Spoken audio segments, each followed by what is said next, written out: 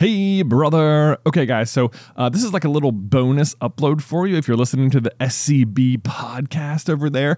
In case you missed it, Ben and I recently just launched a brand new podcast called Through the Griffin Door, where we will be doing a chapter-by-chapter read-through and breakdown of the entire Harry Potter series. Now, that doesn't mean we're going to be, reading each word aloud, like reading it to you. I think that would probably be, illegal a little bit, but we will be reading it ahead of time and then diving into the chapter, analyzing all the little things that pop up to us as little theory markers, things that need explanation, things we just noticed for the first time, all that sort of fun stuff. The first 3 episodes are actually now live on whatever podcast player you're listening to this on. So if you want to go check it out, please do. But we thought it'd be fun to just upload the first episode, The Boy Who Lived, the Philosopher's Stone, right here to give you a taste of it before, maybe you decide if you want a hard commit. But if you enjoy it, we'd love for you to go check it out, give it a review, a rating, and, follow us along for the journey through the Griffin Door. We'll be coming out once a week. Each week we'll cover a brand new chapter,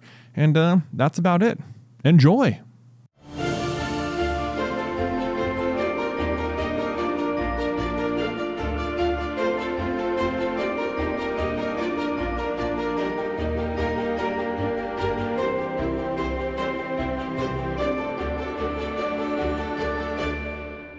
Welcome, dear listeners, to a podcast that will transport you to a world of magic, mystery, and endless wonder. Join us as we step through the Griffin Door, your one-way ticket to the enchanting universe of Harry Potter.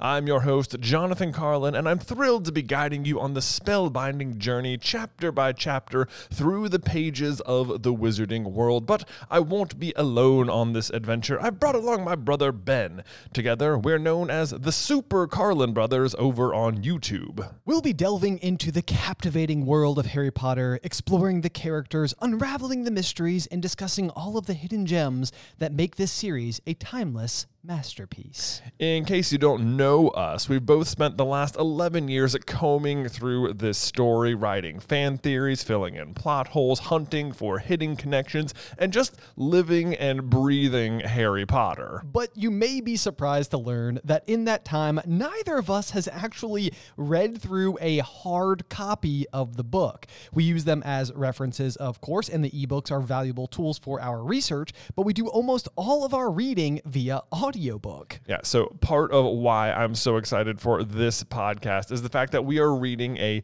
hard copy of the book. We both got a brand new one. I'm already a few chapters in. I can tell you there is hardly a page I have not made notes on. I cannot believe how many little details keep popping out at me, and I cannot wait to just dive into all of them. Yeah, so whether you're a lifelong fan of the series or a newcomer discovering Hogwarts for the very first time, Through the Griffin Door aims to be a podcast filled with laughter, insights, and of course, endless Potter love. So grab your wands, dust off your broomsticks, and join us as we unlock the secrets behind the Griffin Door. Let us begin our journey with the Philosopher's Stone, Chapter 1, The Boy Who Lived. Oh man, I got chills a little bit. Oh, I know. I was a little bit nervous going through all that.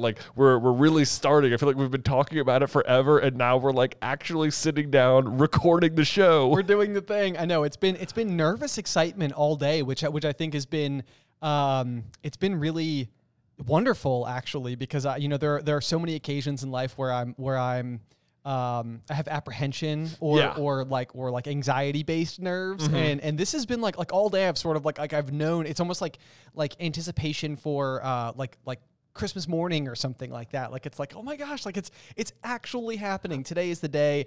So I'm so excited to begin. I know. Yeah. We've been, if you're watching us on YouTube, yeah, we've been building the set around us for the past couple of weeks. It's been really fun having the little pieces arrive and finishing it out. And we just got all the lighting situated this morning. We recorded everything, got a little test runs in, and now, and I know you were just reading the first chapter just before we sat down to record. Making notes. Yeah, honestly, I know that you've been ahead of me, really, and kind of delving into the story a bit further in advance than I have been. And I think like I've almost in the same vein. I've almost been like wanting to hold on to diving into it for the first time properly and like walking into episode 1 just as fresh as humanly possible. So I have both read the chapter and have re-listened to it 2 times. Oh wow! Yeah, so you've really done a lot of The Boy Who Lived today. Yeah, so I've spent some time with The Boy Who Lived, and honestly, like I can't even tell you like. It almost makes me emotional to talk about it in the first place. Like just like those words put together, The Boy Who Lived, are just so vital and important. And like, you know, we talked about it a little bit in episode 0, but like I can just so firmly go back to our childhood where me and you and our younger brother Tyler were all sort of like laid out on our parents' bed, and our dad like cracked the book open and started reading this story to us for, you know, the very, very first time. I know. Yeah, I do. I can still remember it. Us just sitting there and like wondering about like who did it, like who's trying to steal the stone, who's working with Voldemort. And it was like a really drawn out process because like, we would get like 2 chapters a week, like one on Saturday night and one on Sunday night. And then we'd have to come back next week to find out what happened. And, you know, maybe if it was a really short chapter, we'd get a little extra one, but our dad was really good about it. He's a professional newscaster. So he has like a very good delivery while reading and could do like some voices here and there. Yeah, no, absolutely. So, I mean, it was really just like a really joyous occasion, something that like, and more than anything else, I would say it was like the thing, like the series in general is like what unlocked reading for me as a young kid. Like I almost felt like it had been reinforced to me that like reading was something that you were supposed to be aversive to, you know, like it's always just homework. Yeah, exactly. Yeah, it was never supposed to be like the fun thing that you got to do. I know. And I remember, obviously, eventually, I would like literally carry all of the books with me to school in my backpack. Well, so, you never knew if you might want to read all 7 books one day. You never know. Just in case you cracked through it. So I know. I do remember sometimes, like, in order to avoid doing homework, I would just read Harry Potter because in my mind I was like, well, I'm reading, so it's not like I'm doing something like, you know.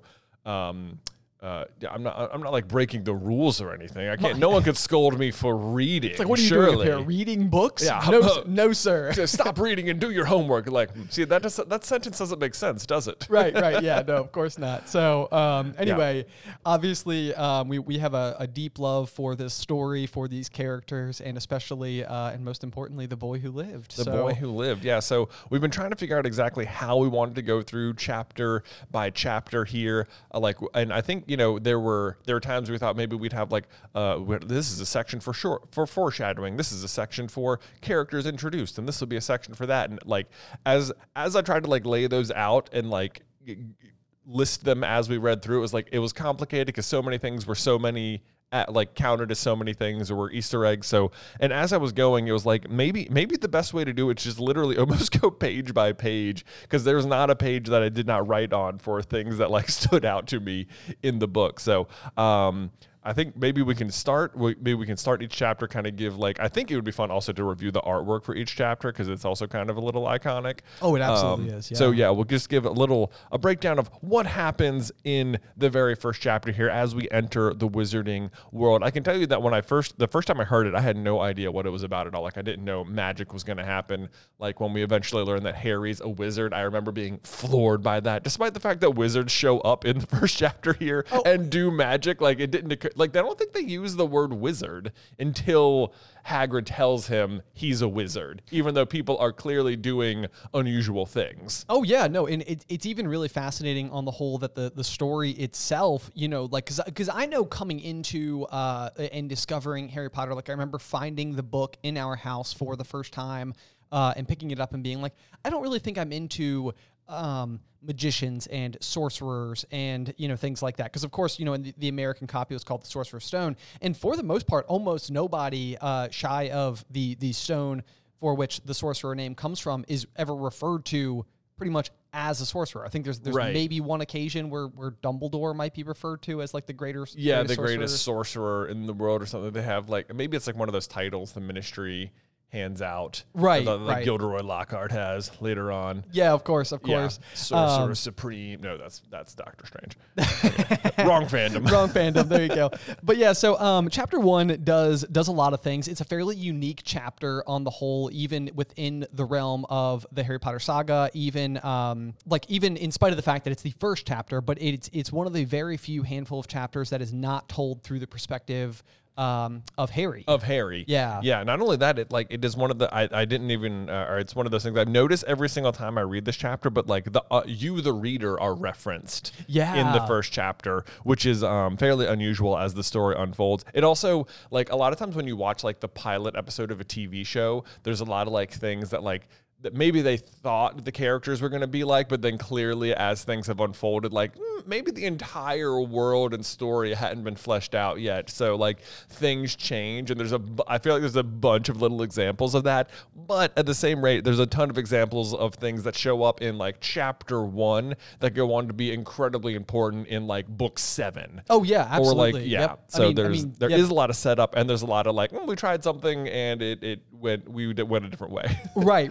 And one of the most miraculous things to me, I think, about it is that, like, almost right out of the gate, you get this great big mystery as to, like, why was Harry attacked in the first place, and why was he capable of surviving that attack. Yep. And, you know, those are things that kind of continue to be mysteries for quite some time. But anyway, so chapter 1 begins, and we get the introduction to the Dursleys, who are, of course, just seemingly just the worst. I think, like, you know, it's funny a little bit because as I read through it and you sort of like hear like how Mr. Dursley gets ready for work in the morning, like I think that there's a reference to the fact that he puts on like his most boring tie, which like is like one of those things where it's like you can't help but feel the bias of the narrator in this capacity, being like, well, certainly Mr. Dursley doesn't think it's the most boring tie in the world, right? Or else does he? And it's just like he's going out of his way to be mundane. Well, and that's the question, because, you know, when you read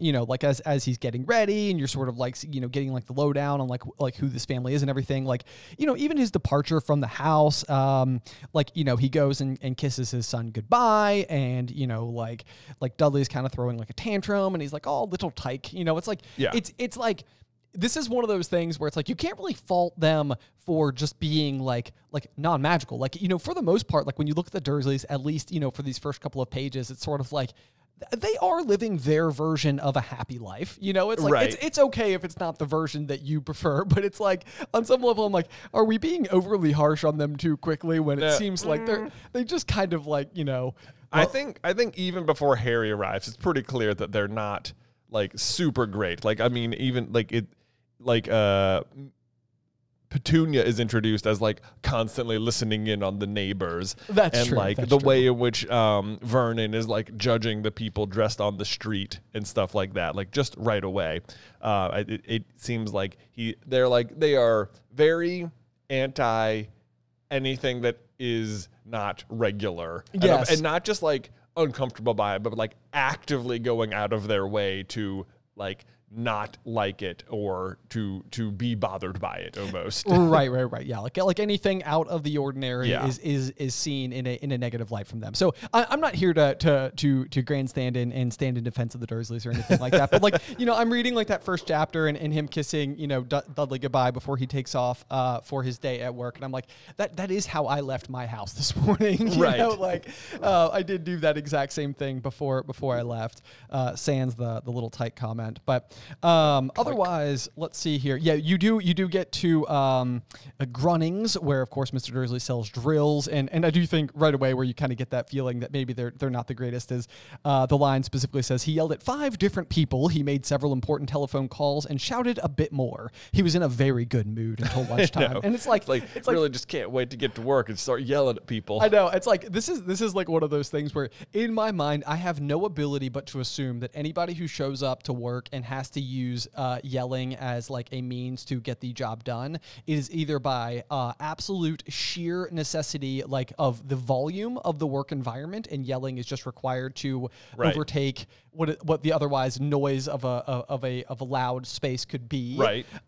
Or this is somebody who is having their own like internal personal struggles that like needs to resort to yelling to feel some measure of control over the circumstance that they're in. It is an odd or foreign belief to me to imagine a world where somebody actually experiences joy through yelling. So that's pretty much as soon as I get to the point with it's like, okay, maybe Mr. Dursley, maybe Vern isn't the best. Yeah, I know. So even before that, I want to like the very first sentence that really stood out to me as I'm reading through it reads, "When Mr. and Mrs. Dursley woke up on the dull gray Tuesday our story starts, there was nothing about the cloudy sky outside to suggest the strange and mysterious things would soon be happening all over the country." Which I like the sentence so much because this is the one where it says where the dull gray Tuesday our story starts. Like us, we the audience, we're all going together. Right. Like you the reader are not referenced again as far as I know. Yeah, I would agree. Yeah, I don't know any other occasion where the narrator references you in any capacity. So it's a unique use of the word our. That is a unique use of the word our right here. But I also think it's funny because I just looked it up because the day in question is November 1st, 1981. That's right. The Potters are attacked on October 31st, 1981 when Harry is a 1-year-old. So it says it's a dull gray Tuesday morning, and November 1st, 1991 is actually a Sunday. So it's just like right away, like that's just not the right day of the week. And you totally could have looked that up. And I don't know why it's wrong. But the fact that it's wrong, you wouldn't think it's like, yeah, whatever, just pick. I feel like to me, the reason Tuesday is chosen is because it's the most boring day of the week. It's like Monday is, of course, a terrible day because it's, you have to go back to work. But Tuesday is not even halfway through the work. At least Monday has the honor of being the start of the week. Tuesday is still at the front half of the week and boring. Like, no. So I think that's why that day in particular was chosen, but it's just not what day it was. I know, yeah, which feels like one of those things that would have been easy enough to adjust up. But we'll of course see more of that in the future. I think we referenced this in episode 0 just a little bit, but sort of like obviously eventually as they're headed to Hogwarts on the Hogwarts Express each year in September, it's usually, not even usually, it is always September 1st, which I think is also always a Sunday. Yeah, because they always get there for the feast, and then the next morning is always Monday and the first day of classes. Right, and it's like kind of like one of those like you know what, yeah. It's easier than trying to figure out how to have anything else, and there is something kind of like glorious and happy and exciting about like the September 1st being more of like a fixture rather than like a rotating. Yeah, like something they have to deal with. Like, Wizards don't have to deal with calendars, of course. Like we just operate, we make our own days. Exactly. But like the fact that they get the day is wrong actually comes into play like 3 paragraphs later, where we're introduced to the first magical character of the entire series, Professor Minerva McGonagall in cat form, watching Privet Drive, and Mr. Dursley sees her as a cat reading a map, which, like, you don't think about it at the time because when you're reading it the first time, you don't know that the cat is Professor McGonagall and that as a professor she works at Hogwarts and all of that nonsense. But as if you like scale it back, the fact of the matter is that it is described as being a Tuesday, November 1st. So this is well into the start of the school year, and it's just a Tuesday, and McGonagall is just skipping school. Just skipping class. Like, she should be teaching on this day. What's she doing? And I know it's really what I love so much about this tiny mistake is that it's like, you might think, well, sure, but Voldemort just fell the night before. So clearly, like, everyone was given the day off. Like, that's why there's a holiday. And yet that cannot be true because McGonagall is there to confirm the fact that Voldemort fell with Dumbledore. So even if like someone at the school was the one giving her the day off under the belief that this had been true, that person would still have been Dumbledore because he's her boss. Right. So she wouldn't need to come to the house for confirmation from Dumbledore if she'd been given the day off because of the occasion. So I think that's really funny. No, I mean, and it is like one of the age-old questions that we have going on here as well is simply like that the attack happens on Halloween night, so October 31st. This is, of course, like the entire next day that McGonagall is now present and sitting on the wall and watching over the Dursleys and trying to get confirmation that what they believe to be true is in fact true. And then, of course, it is not until that evening, I believe at midnight, when Hagrid ultimately delivers Harry to the Dursleys' front doorstep. Right, so it's like, where was he all day? Yeah, so Hagrid's missing day is sort of like one of these grand mysteries that sort of like isn't totally resolved. I mean, I suppose that there's something to be said for the fact that we know eventually in the story, diving way down the line, that Dumbledore does invoke some ancient magic in order to provide the protection that Harry has at the Dursleys' home, thanks in part to Petunia's relationship to Lily. And therefore, like, Voldemort cannot touch Harry while he is there. So it is entirely possible that what is happening here is a grand amount of instruction on the part of Dumbledore, who first went to Hagrid and assigned him this mission and told him to essentially tend to Harry for one whole day, while he was able to go through and do all of Dumbledore type things, which is essentially like seeing between the lines. What Dumbledore knows is that, like, Voldemort is not gone for good, and he knows right away. He knows right away because he's already aware of the prophecy and stuff like that. So he's like already setting up for Voldemort's return, like as of this night already. Yes, he's ready for it. But there continues to be little things like this that like don't add up, because when Dumbledore eventually does arrive later that day, like he talks to McGonagall and he confirms with her that, it must have been Hagrid who told you I'd be here later on. And it's like, when? When did Hagrid tell McGonagall that he was coming to this address? Because McGonagall, when she sees Harry, it's clearly the first time she's seen him. And it's like, but Hagrid goes and gets Harry immediately and presumably has him the entire time. So when did Hagrid run into McGonagall and then McGonagall leaves to go meet up with Hagrid later? Like, it's like that. Jay, I mean, these are the really complicated questions. I mean, on that note, as long as you want to split hairs, the weatherman who's speaking in this particular chapter, Jim McGuffin. Yeah, Jim McGuffin, of course. Good trivia for you. Yeah. Also does claim that while he can't ensure something, he is sure that it will be a wet evening. I don't know about that, but it's not only the owls that have been acting oddly lately today. Let's see here. They have been.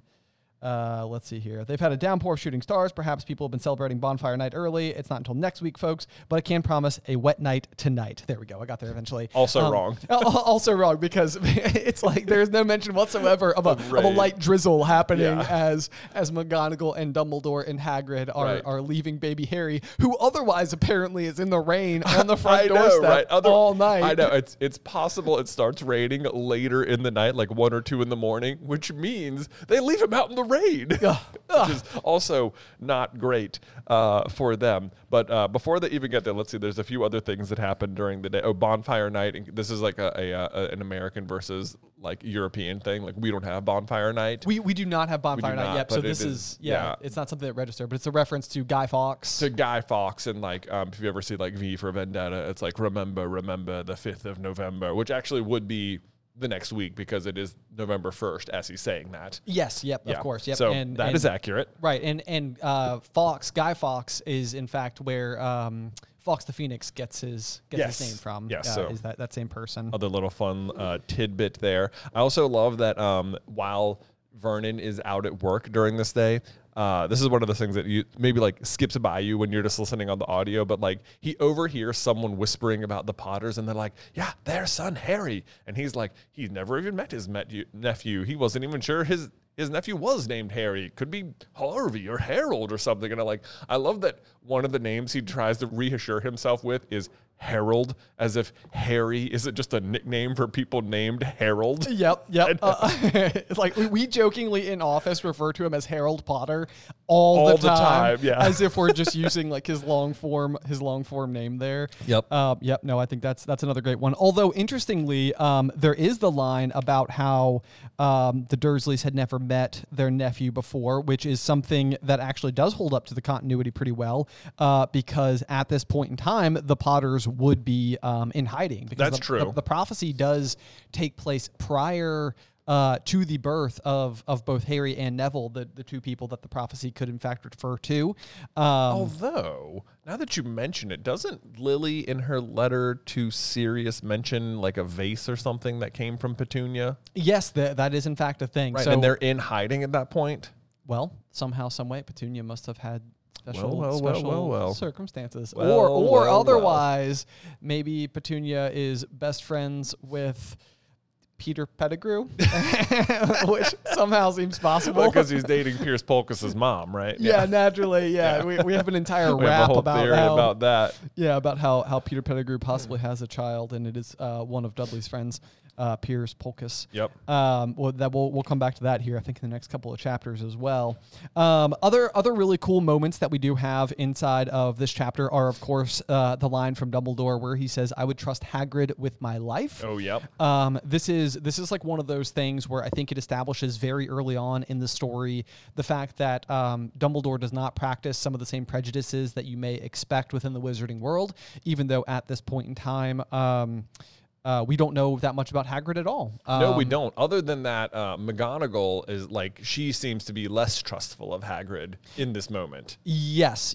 And this is kind of like one of those interesting things where the trust that Dumbledore does bestow on Hagrid is kind of interesting, and also it could be argued unexplained, as the Fantastic Beasts series was coming out, and beasts were so at the forefront and center of the conversation. Yeah. And we knew that at some point in time in that saga, we would cross over into when Hagrid would have had his time, of course, at school. Mm-hmm. We kept operating under the belief that at some point in time, Hagrid is going to have to show up and be relevant to how Gellert Grindelwald is ultimately you'd think defeated. so.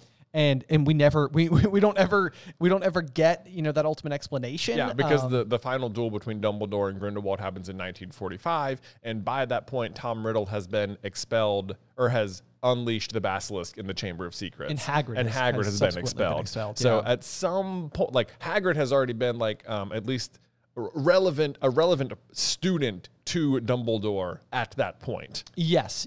And because he's good with beasts, and he immediately hires him back, you'd think he had to have shown up in the Fantastic Beasts movies. Yes, absolutely. So what our standing theory there is as to why Dumbledore has always had such trust in Hagrid is that Hagrid must have done something so that showed such support for the man himself that Dumbledore was like, if he supported me then, he will support me always, and I will have the undying faith in this person in that regard. However, again, that's all speculation because we never actually get a full-blown explanation for it. We do not.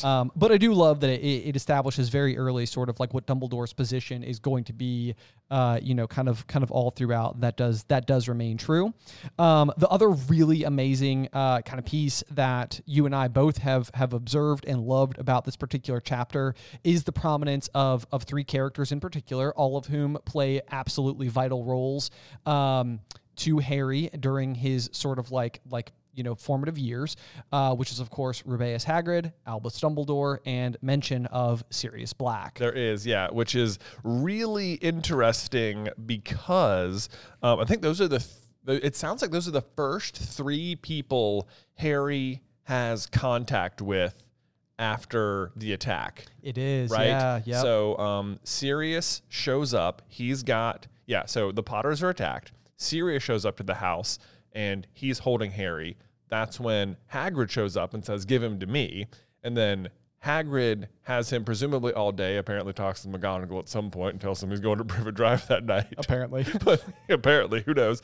But then later, Hagrid hands him directly to Dumbledore. So it goes from Sirius to Hagrid to Dumbledore, which is, this is like one of the craziest details ever. But a couple of years ago, Ben and I got invited out to London to visit the British Library, where they had this history of magic exhibit on display, and it had just like all of like the history behind all of the things you hear about in the wizarding world. And by far the coolest thing they had there was this thing called the Ripley Scroll, which was this like 23-foot long scroll, right? It's like a massive piece of like parchment that is like beautifully like illustrated and is essentially or supposedly the actual formula in order to create the Philosopher's Stone, right? Like the real thing. So not to get too far ahead in our story here, but Nicholas Flamel is a actual real life human being who lived, I think, in the 14 or 1500s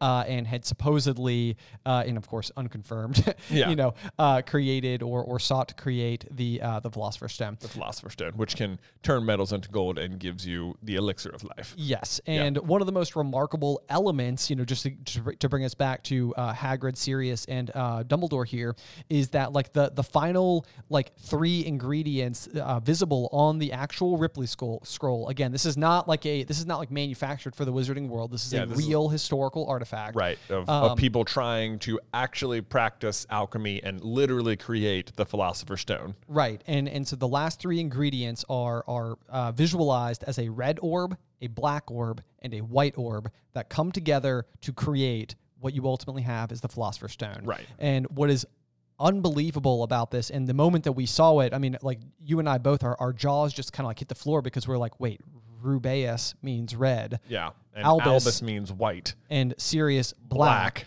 Gives you those 3 stones. Those 3 men are arguably the closest to surrogate father figures for Harry, and they're the ones who, through his life kind of forge him into the man that he becomes, which sort of brings you to this argument that like Harry, who ultimately will eventually become Master of Death, is sort of equating to the elixir of life. And Harry, who is so frequently throughout the story embodied by the color gold. Right.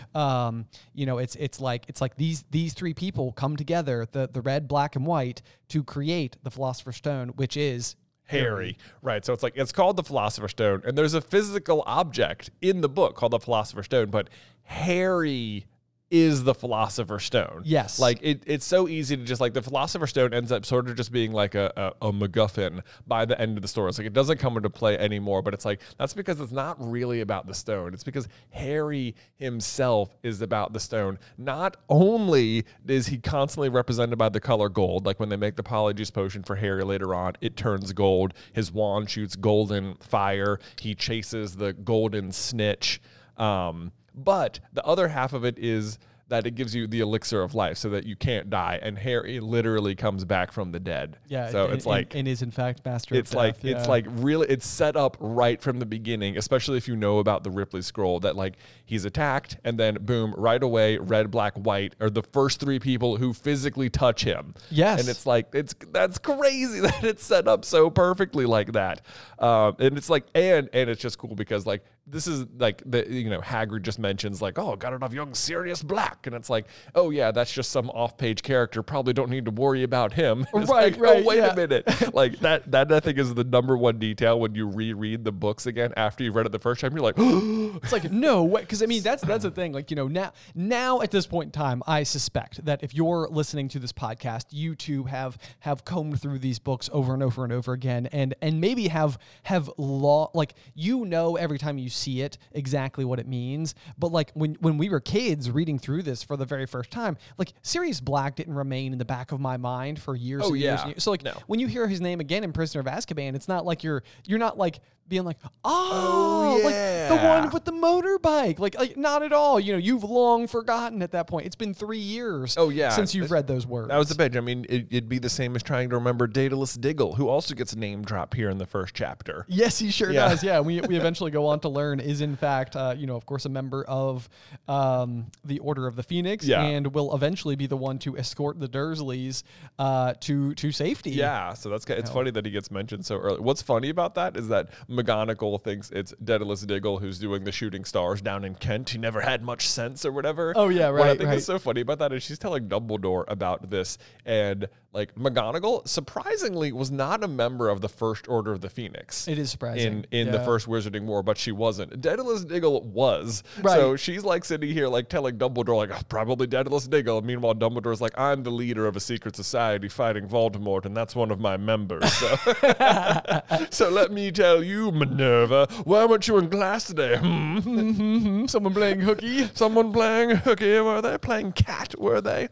There's also McGonagall, I feel like definitely goes through a big transformation. The more you get to know her, I do love that one of the very first things she does is, as a cat, gives Uncle Vernon a stern look, and it's like classic McGonagall. Classic McGonagall. But then, like it is surprising to me as you go on that she's a little bit superior about being a wizard versus the Muggles. Like at one point she's like, well, they're not completely stupid. It's like, well, yeah, we know that. Certainly muggles aren't completely stupid. Yes, right? yeah. No, this is like, yeah, it's one of those things where it is very interesting just to see like the various differences between the like the magical philosophy versus the non-magical philosophy, and of course we will eventually come to learn again in the story that it's not like muggles are the ones exclusively known for maybe spoiling their children. I mean, Dudley and eventually who will meet as the character of Draco Malfoy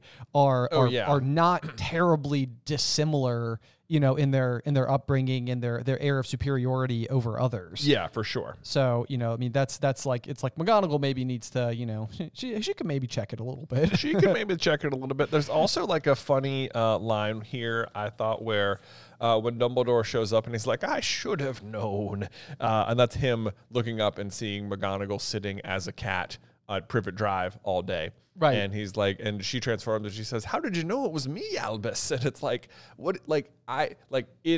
is one of those things where it's like suffering from like pilot episode-itis or whatever. It is. Because it's like in hindsight, like there's, first of all, no way that Dumbledore doesn't know McGonagall is an animagus that can turn into a cat and doesn't know exactly what she looks like. And there's no way McGonagall doesn't know that Dumbledore knows what she looks like, because this is her trick during the first class of literally every year. Like, even when Harry and Ron are unimpressed by it or whatever, like she says, that's the first time my class has not been impressed by this, suggesting she does it every year. Yeah, and we learn that she's a registered animagus. So it's like, of course he knows she's a cat and knows exactly what she looks like. So like, it's like that line does not age well. No. I mean, it doesn't. But I think that the great like forgiveness is exactly what you're saying. It's sort of like that pilot episode sort of like situation where it's like you need to do some exposition along the way. You need to sort of like introduce the readers a little bit to what kinds of magic is possible, what types of objects you might see, like what these characters are like, how they behave. Because I mean, similarly, we also have Dumbledore, of course, pulling out the very famous putter outer or put outer. The put outer. Yeah, I do think it's funny that it's called the put outer here, and later gets renamed to the way better Deluminator. Yeah. That, and I mean, we same exact thing. We'll see in Prisoner of Azkaban is eventually the reference to the the guards of Azkaban. Oh yeah, versus Dementors. Dementors. It's like as soon as they've been referred to as Dementors once, as soon as our characters have learned that name once, it's like, well, from now on, they're just Dementors. Yeah, now they're just the Dementors. But it's like, why doesn't everybody refer to them as Dementors up until this? Why have they always been the Azkaban guards? And I think like those are bits of forgiveness that I don't struggle with at all, because it's sort of just like, okay, like we're kind of getting the wheels in motion here. And for the most part, it's not like we never see McGonagall as an animagus again. It's just sort of like Dumbledore absolutely knows. Knows. Yeah, it is. I think it's just funny, the little things that like stand out like that. Like even the fact that like as Vernon's going to work that day, there's people like already celebrating in the streets, like Voldemort's down, hooray, amazing, and it's like there's all these rumors immediately flying about the Potters and how Harry toppled him or whatever, and it's like, how could there be rumors already? That part baffles me as well, because like the Fidelius charm breaks and then Sirius is there and then Hagrid's there, and then that's like, what would have happened that would have alerted everyone else and tuned them into the fact that it was Harry that stopped Voldemort like right away. Well, we've got the Sirius Black's attack on Peter Pettigrew. There is that in a fairly public way. That happens in a fairly public way, but this is happening like the stuff's happening like as Vernon's driving to work, and like I think that happens in broad daylight is what it said. This is a good point. Well, the other thing I think we can certainly have happening is like, Godric's Hollow, we'll eventually learn is a neighborhood so named for Godric Gryffindor, of course, but is both a Muggle and wizard occupied town. Mm-hmm. And of course is where the Potters lived. The Fidelius charm is of course protecting their location. We know that the backfiring of Vada Kedavra spell is what will break down the Fidelius charm and reveal the Potters' location to the outside world, which is then how Sirius is able to go and enter the fray and find baby Harry still alive inside of the house. Mm-hmm. How Hagrid could also go and collect him, because gosh, is there anything sadder than a world where Harry backfires spells and then nobody can find him. Oh, I know, right? Due to the Fidelius charm. Like that's horrifying to think about.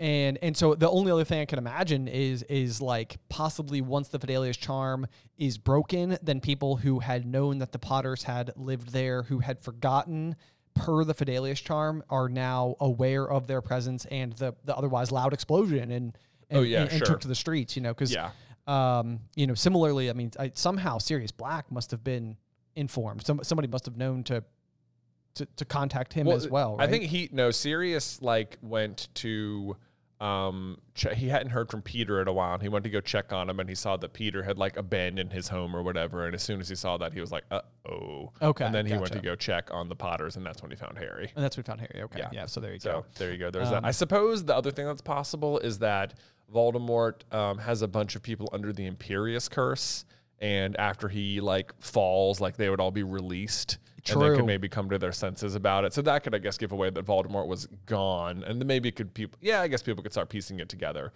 Like, oh my God, the Potters. Oh, we know where the Potters are. And people started being released from the curse. Right. And that's a curious one as well, where it'd be interesting if you've been under the Imperius curse for such a long period of time. It's possible the last actual memory you have would be being placed under it. Yeah, sure. And therefore, you might be like, oh my gosh, what is going on? Where have I been? What have I been doing this whole time? So yeah, there are certainly some things that would happen that we'll learn about later in the story that could have unfolded or been undone. And again, otherwise, I think it's just sort of one of those, if you want to look at Petunia as the example. So she's somebody who stands there and as a Muggle is effectively doing the whole grapevine sort of gossip over the hedge, type of thing. And this is sort of like the Wizards almost doing the exact same thing, which is just rumor flying mad, all over the place, and quickly in such a big way. So all very, very interesting. Another piece of it is the fact that, McGonagall refers to the fact that it's been 11 years, or I think Dumbledore says it's been 11 years since they've had anything to celebrate. Yeah. So of course, everybody wants to. This is another one of those kind of interesting things as we learn more about the overall narrative of the story and the rough timeline. I believe that Tom Riddle graduates from Hogwarts in the early 1940s. And we know that at that point in time, he will eventually be, hunting Horcruxes and doing his whole thing to kind of become immortal and everything. But 11 years prior would be 1970. Right? Yeah, 11 years prior would be 1970. So there has always been this kind of large and unusual swath of time from, I think, the late 1950s when we last see Tom Riddle doing anything up until, it's there's a 15-year gap where it's he must have been much more underground, planning a lot of stuff. Because there's a huge gap of time because he unleashes the basilisk before he even graduates school. So that's when he makes the diary Horcrux. And then we know that immediately upon graduating, he pretty quickly acquires the diadem and the cup as Horcruxes. And then and the locket, sorry. The locket, it's the locket in the cup, which he gets from Hepzibah. Hepzibah Smith, of course, Hepzibah and then Smith. I guess maybe he talked to the Grey Lady while he was at school and found the diadem that way.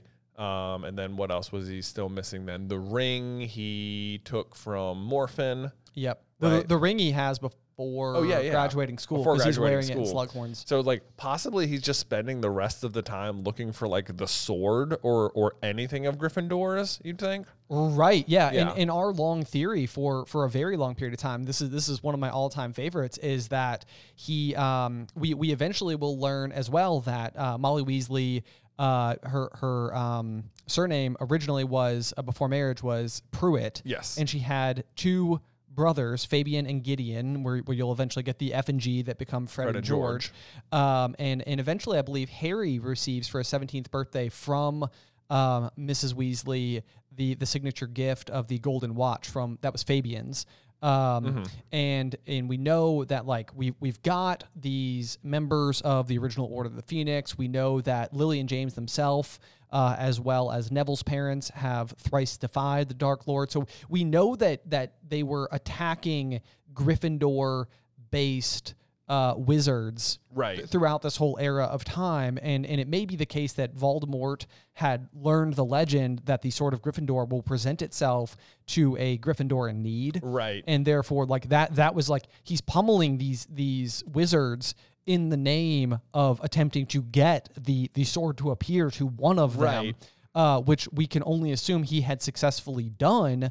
And basically was using this last final piece to essentially immortalize himself, by way of his 7 Horcruxes, and entering the Potter's home, and was intending to create his final Horcrux with the death of the boy who was mentioned in the prophecy. Right, because like that's the other thing is Dumbledore eventually tells Harry he's positive that Voldemort was going to use Harry's death to make the final Horcrux. Yes. And it's like, so to that end, he must have had the item with him when he went, and the clear thing he's missing is a relic of Gryffindor's, which, like, and you're right, the Pruitts were killed by Death Eaters, like in a big struggle, and they would have been true Gryffindors who potentially the sword could have presented itself to. They could have recovered the sword, given it to Voldemort. There's also like this weird time gap where that Wormtail is the secret keeper and a mole, so like there's no reason he almost shouldn't immediately tell Voldemort, but then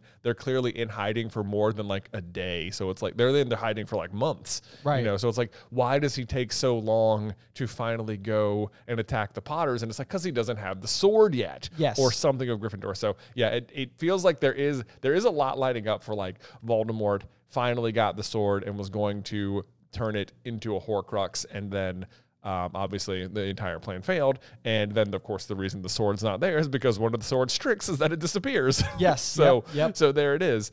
And then it's like we also know the sword does not have to appear via the Sorting Hat. Like that's how Neville and Harry get to it, but like Snape just puts it in the pond, and that's a totally acceptable way for it to have been presented to, I guess, Ron in that situation. This is one of those big questions where it's like the sentience of the sword itself is questionable, because it seems as though from the moment that Harry takes it from the hat, in year 2, it just resides in the headmaster's office up until the time that Snape basically like leaves it for them.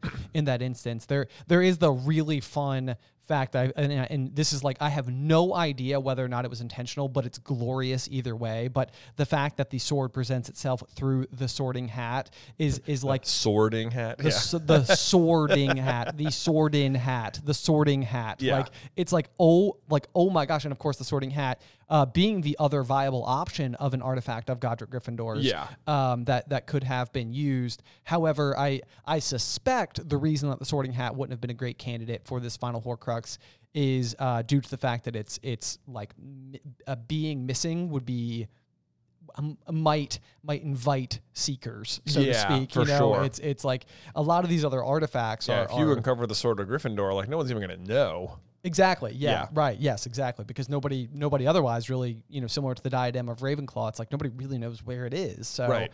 But anyway, I mean, as far as those things are concerned, I mean, the lost diadem of Ravenclaw has been gone for literal like centuries, almost a millennium. Whereas, the sort of like, so if anything, it seems like the diadem is still harder to get. I know. So I love the idea that Voldemort was walking into the Potters that night. Although with the only thing that I could imagine being so unbelievably cool, although it would change the entire story, is an unarmed Lily, being in the room, basically like defending her son no matter what, having an instance where the sword just like appears in her hand or something, then she's like Lily standing there with the sword of Gryffindor against Voldemort would be. I mean, the epic scene crazy. In my head, it's like we could do an entire what if the sword of Gryffindor presented itself to Lily to Lily in that moment. She just slashes him down, and right she just there. Wins. Yeah, that's just it. No other story. Yeah, that's it. That's it. End of game right there. Voldemort. I guess it wouldn't have the basilisk venom yet. So this is another one. It's like the sword of Gryffindor must have like other magical properties inside of it that like Harry and Hermione and Dumbledore never like activate or even aware of, Like, oh, true, is the basilisk venom the first time it ever absorbed something that made it stronger? Like, that doesn't seem right. No, it doesn't seem likely at all. Yeah. And so I suspect that if we ever learn more history of that sword, we'll learn a lot more of what that thing had at its disposal. I so badly want there to be a Founder series where you just get to see Gryffindor out there, like, wielding the sword and doing his thing. And, it would be so cool. It would be so cool. Hamming it up with old Sal. Right. The best of buds. The best of buds. You just imagine Helga and Rowena who are there just rolling their eyes like, they left again, didn't they? They're going, okay. Did he bring the sword? He bring the sword? I'll get the cup. It's like, what does the cup do? What does the cup do? I know. It turns water to wine. I think we know that much. That would be the fun part about the Founders, is that they, like, until like the very the end of the show, the four of them are just best buds. You know, like they're actual friends. Yes. And it's like, and I mean, obviously there's a big crack at the end and that's tragic or whatever. But for the majority of the show, they're all just chums. Right. Like you love their friendship. Like you love that. That has to be it. That has to be it. It does. It does. Someday we'll get it. Someday will be a Founder series, and that I can't wait. That's the number one thing that I want from Harry Potter. There you go. Well, Jay, I think to kind of close out today's episode, I think there's a couple of other like little tidbits that I would love to touch on. Okay, absolutely. I think one of the big things that I reflected on a lot as I was reading, this first chapter, especially like, hard copy, as we're saying, like, kind of going through and like feeling the pages, seeing the words on, like in text and everything. I mean, it does bring me back. And I was reminiscing a lot on kind of exactly what we said, reading it, our dad reading it to us when we were kids. I think the other big one is there's this one line in particular that I think like hit me so hard, because since reading these pages for the first time as a young kid, we both now have our own kids, kids of our own. I've got my daughter Addison, and you've got your three boys. Yes, I do. Got my own troublesome twins, Nick and Nate, and then my eldest son, Luke. Yep. Yeah. But the line that got me was the one small hand closed on the letter beside him. Oh. And this is just like one of those things where it's like, I mean, my like Addie's coming up on being 2 as of recording this, and it's like it is one of those things like, where a lot of times I'll put her to bed and I'll pull her up on the monitor. I'll see her like, holding on to like her like little like kind of rectangle of fabric that she calls her Ono. But it's like that thought of like seeing this like small child clutching onto this letter that's going to be so impactful for the rest of his life. It's just very emotional. It's like, oh my gosh, like the poor kid. He's just lost everything. Just a little boy. He has no idea. Yeah, and he's about to be laughed with just the worst people, and they're gonna lie to him about what happened for the next 10 years. Yes, yeah, just really. I mean, it's like I think my heart goes out to baby Harry. So hard. So that was just what I wrote in the margin. Next to that one was just tears, because I think I was just very, very emotional moment. I know it changes when you get older. It does. Yeah. A big perspective shift when you're now looking at it through the lens of parenthood. And of course the last one, one of my favorite things I think is, the clever naming of the chapter is simply The Boy Who Lived. But ultimately there's a small modification that you can make to that phrase that sort of sums up the whole series from the very beginning, which is changing the word from lived to loved, and it's Harry Potter, the boy who loved. And eventually what we'll see unfold with this character, with this story, is that this is really the defining characteristic that Harry is capable of. That it's a secret weapon. Yes, and I mean it's you see it be so difficult for Dumbledore to ingrain this message into Harry, and I think at some point in time, like Harry says, like, yeah, I can love, big, big deal. I had to hold myself from saying, yeah, big deal.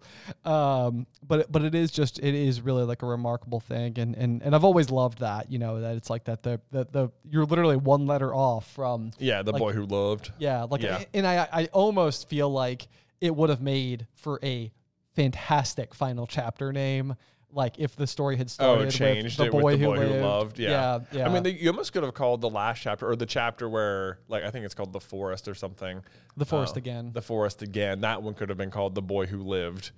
like also. Yes, that's You know, true. They could have just done it again. It would have been Or that's what amazing. it could have been. I guess you could have called King's Cross The Boy Who Lived or something. I don't know. You even could have just done the very last chapter. It could have been bookended the whole thing. That's true. That would have been kind of funny. King's Cross is a pretty appropriate title name, I think, for that chapter. But we're way off that one. I know. Yeah, we got a ways to go. So, but anyway, do you have any other closing thoughts? How did you feel kind of combing through this first chapter of our saga? Oh, I mean, I loved it. This chapter is so fun. I mean, it sets up so many things so well. You get introduced to like so many big characters. There's other tiny little things I think are funny that like at the end Dumbledore he apparates off the spot and then like McGonagall turns back into a cat and slinks off and it's like why didn't you just apparate too? That doesn't make sense. It's like, why did you? So you go back to school? Yeah, I know. Yeah, He says, I think he even says that. He says, "I'll see you soon." Right. You mean tomorrow at class, right? Like literally immediately when we arrive I know. outside We're of going Hogwarts. to the same place, all three of us, because we all work there together. Right. Yeah, I think that's pretty funny. Then Hagrid flies off on the motorbike, and it's like, what happened to the motorbike? You know, it's just gone for 7 books, and then it shows up again. It shows back up. Yeah, it's the thing that delivers him there. It's the thing that will eventually take him away from there. Yeah, I think that's funny. That is no mistake in my mind. I think eventually, when it comes to the inevitable removal of Harry, from the Dursleys, the fact that he entered and exited in on the same motorbike, with the same person, like that's on purpose. That's absolutely on purpose. That's another great bookend. I think there is a fun chapter. This like fast forwards the Chamber of Secrets a little bit. There's a paragraph here where Dumbledore's explaining why it's important that Harry grow up away from being famous. He says, it would be enough to turn any boy's head. Famous before he can walk and talk. Famous for something he won't even remember. Can't you see how much better off he'll be growing up far away from all that until he's ready to take it? And it's like that paragraph right there explains exactly, if you don't realize it, is why Dumbledore hires Lockhart in Chamber of Secrets, because this is what Harry could have been yes if he had like grown up maybe somewhere besides the Dursleys. Doesn't mean the Dursleys was a great choice.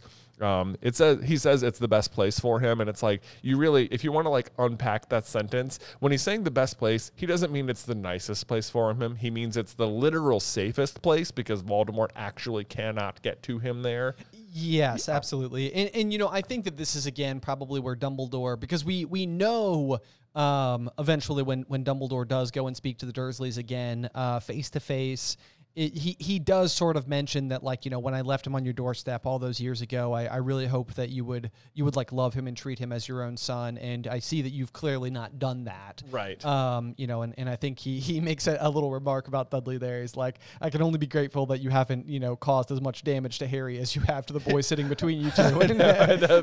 They both look like someone here besides Dudley. I'm not seeing him. What do you mean? Dudley's been treated great. It's like, has he? Yeah. And you're but it's a good point though, and I think that there's a lot to take away from that, because I actually highlighted that exact same that same sentiment, and I didn't actually write down the Lockhart, but I wrote down they did after all know James, and I think that there's a piece of that, like, James is not for nothing, but like a pretty cocky, arrogant kid. I mean, he has his own kind of like bullying tendencies. Like, there's certain characteristics about him that, it seems as though like they always say, like, Harry looks just like his father, except he got his mother's eyes. And it seems like also his mother's, demeanor along the way.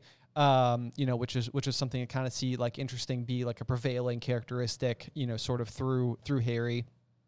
Despite maybe the Quidditch prowess we will eventually see him also exhibit. Yeah, also has that. Yeah. But we did do one of my more favorite things that we've ever written for our Super Carlin Brothers YouTube channel was I think it was what if Sirius had raised Harry? Oh yes. And instead, and or it was really what if Neville was the chosen one?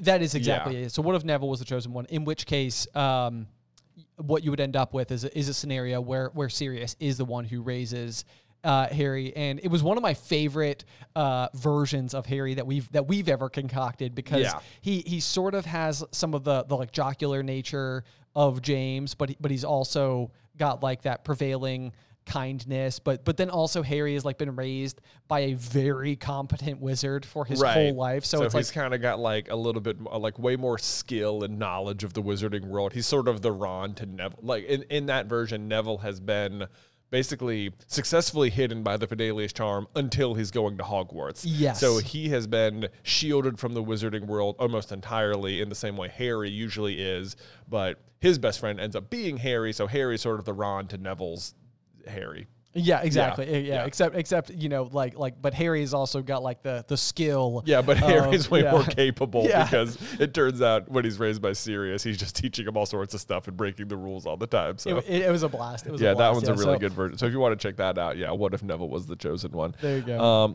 I mentioned that we would address the chapter art. So I love the chapter art in the books. I feel like that like formed the first pictures of like what I thought the characters looked like when we were growing up. So what do you think? The Boy Who Lived chapter art, chapter 1, it's just Harry sitting in a bundle of blankets underneath the stars. I think it's beautiful. Yeah, I really love it. You can see his little tiny scar there. There is, you can see the little scar. I mean, again, it goes back to that comment that I made, but I mean, it just makes me so mad. It makes me so sad for such a little, like innocent child who just basically like had so much, like kindness and promise and love all around him, and to sort of be stripped of that. And I think like in this way, like when I look at this image, it does make me so much more aware. Like, of course, like as Harry will get older, he'll be surrounded by his like dear friends, and I mean Ron and Hermione and the rest of the Weasleys and Ginny and the rest. I mean, they are his family, but like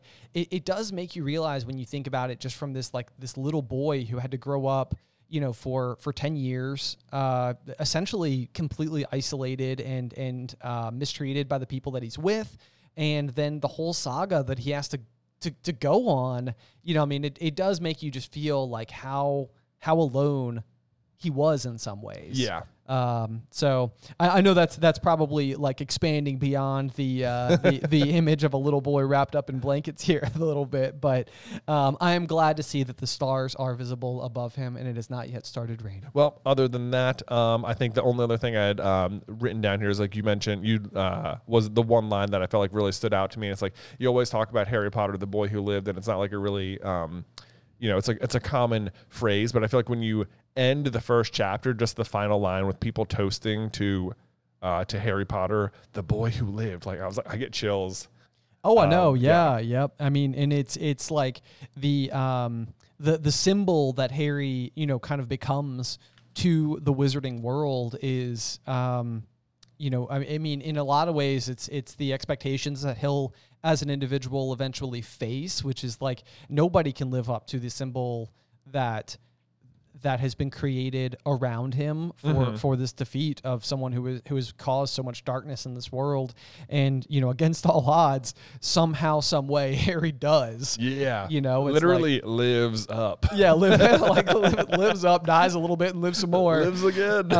Yeah, so, I mean, it's pretty incredible. I mean, it's just, I don't know, it makes me so excited for, the rest of the saga to come. I was really excited about just like, one of the things that does blow my mind about this story is how much happens inside of one single chapter. Like I often think like you almost could have had like a prologue that tells you about the Dursleys a little bit, and then have chapter 1, the boy who lived, and pretty much start with McGonagall and Dumbledore's exchange on Privet Drive there. Like just start with like Hagrid arriving or whatever. Exactly. Yeah.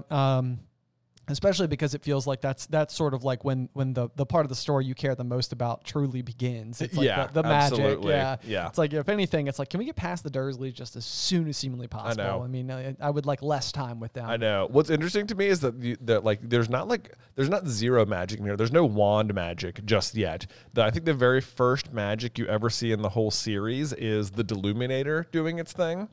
Other than, of course, McGonagall being right transformed. Yeah, you see McGonagall as a transformed cat, but I guess when you're introduced to it, you maybe don't know that yet. So okay, yeah. I guess either you could count it as McGonagall or the Deluminator, and then of course she transforms, and then there's that, and there's the flying motorbike as well. Right. Yeah. So. Yep. lots of stuff there. Lots of stuff there. Yep. Other little fun fact, I just discovered this today, actually. I did not know this, but Privet Drive, I always assumed was supposed to be a little bit of a play on the word private. Oh.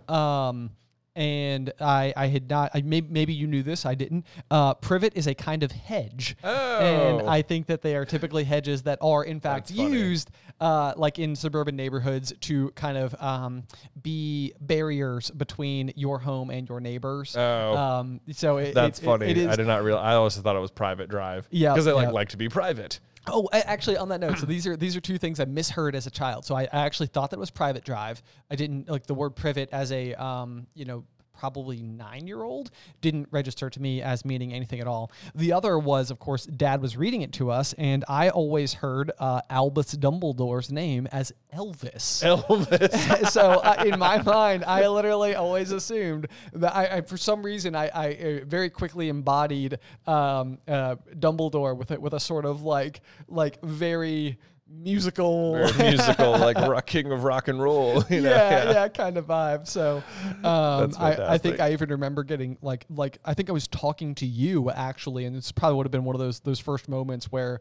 our age difference or your just better memory than mine came up. But I remember saying didn't Elvis say something? And you were like, Elvis, and it was like the headmaster, and you were like, it's Albus. And I was like, it is not. Where's the book? Yeah. And it was like, we went and picked it up, and I was like, it's like literally just like one of those moments where I was like, someone changed it, man. Certainly. Mandela effect or whatever. Yeah. This is another little tiny thing like that. This is just a funny change from like the UK version of the book to the American one. It is the first word Dudley, or the new word that Dudley learned that day. In the American version, it's won't. But if you go to the UK version, it's shan't. Oh, that's awesome. Shan't do it. Shan't. Amazing. I love the idea of a little baby just being like, shan't. It's especially funny because I always think that in all the various languages across the world and stuff like that, very very frequently, not always, it seems like the word for like, we say mom and dad, but like are some variation of something similar to like mama, papa, like those types of words. And I sometimes like wonder whether or not like it's small children's early development of speech that actually is the like etymology behind those words. Oh, probably. Which in the event, I've heard my own daughter say "won't" before or "no." Yeah. But it makes me wonder if the word "shan't" is actually created in part by toddler speak, it's could be, right. A word created by youngins that the rest of us continue to use the rest of our lives. So that's funny. I did not realize that was different in the different narratives. In speaking of Dudley, looking forward to chapter 2, which will be our next episode, The Vanishing Glass. The chapter art is as soon as you turn over is a very prominent photo of little Dudders there surrounded by his many peasants. 36, counted them myself. Oh man! So as ever, guys, thank you so much for tuning in to the very first episode of Through the Griffin Door. As this is our opening weekend, we will have our first 3 chapters all delivered to you here on October 1st, 2023. Henceforth, after this week, though, we will be going chapter by chapter with one new episode every Sunday each week. So be sure to subscribe and tune in and do all the various things. The show should be available